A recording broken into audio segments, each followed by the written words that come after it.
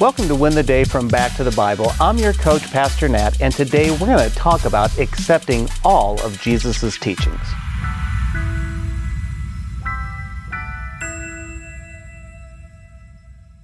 Have you ever shut off a movie or a TV show?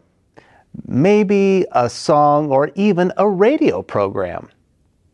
If so, why did you shut it off? What was said or shown that was just too much for you to handle? I have. I've walked out of a live musical because the content was frankly just too much. Well, Jesus delivered a message that was way too much for the majority of people to hear. What did Jesus say? Let's continue our study of the book of John, beginning in John chapter 6, verse 51. I am the living bread that came down from heaven. If anyone eats of this bread, he will live forever. And the bread that I will give for the life of the world is my flesh. The Jews then disputed among themselves, saying, How can this man give us his flesh to eat? Wow. Jesus here, he is infamous at this point in his ministry. He's done some incredible miracles. The people, they are following him. He has what we would call an entourage. But like any person of notoriety, there is more than just what they can do. Jesus, he is also making some controversial comments. He said to a religious leader that religion won't save. He's told a scandalous sinner that living water is available to all. Here, now he's been saying that there is living bread available that brings eternal life. And here, he says, oh wait, in case you didn't know, I am that bread. That bread is my flesh. I'm going to sacrifice my body for the world.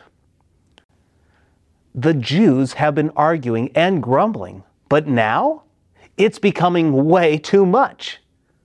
But Jesus, he presses them in verses 53 through 58. So Jesus said to them, Truly, truly, I say to you, unless you eat the flesh of the Son of Man and drink his blood, you have no life in you.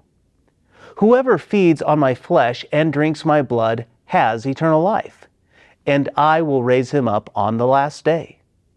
For my flesh is true food, and my blood is true drink. Whoever feeds on my flesh and drinks my blood abides in me, and I in him.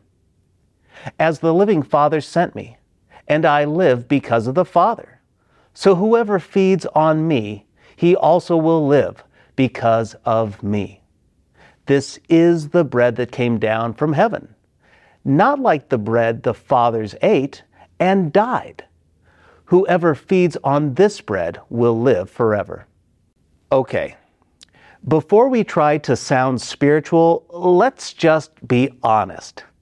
Most of us just said, I have no clue what Jesus is talking about, but I can tell you this much, it's gross. I want to shut him off. I want to change the dial. This is weird. I am out. Jesus said things to speak honestly about salvation and those who believe. He also spoke at times to weed out the bandwagon people from the true followers. We are seeing both here.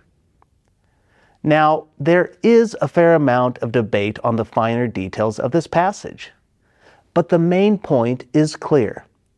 Salvation is made possible by the shedding of Jesus' blood and the sacrifice of his body. One must partake and believe in this incredible act of love to experience eternal life. Now, just to be clear, Jesus is not promoting cannibalism. He is not advocating people treating Jesus' body like a buffet and his blood like a fountain drink. Jews were absolutely forbidden to consume blood. This was beyond scandalous what he was saying. but he was not promoting drinking his literal blood and eating his literal flesh. Jesus did need to die and shed his blood for our sins. That is true. But it was the rejecting of their religion and the receiving or consuming of Jesus' scandalous offer of salvation. Jesus offered the Jews real food, and he offers us the same today. So here's my challenge for you. Accept all of Jesus' teaching. This is no doubt a challenging and confusing passage. But in today's culture, this isn't the most controversial. I mean, Jesus would speak on marriage, gender, divorce, salvation, compassion, love, mercy, grace, resurrection, heaven, hell, and even more. Chances are, his teaching can cause you to stumble and look the other way. Don't do it. Jesus said, "Whoever feeds on my flesh and drinks my blood abides in me, and I in him." Let us abide in him, his word, and his life. When we do this, we will win the day.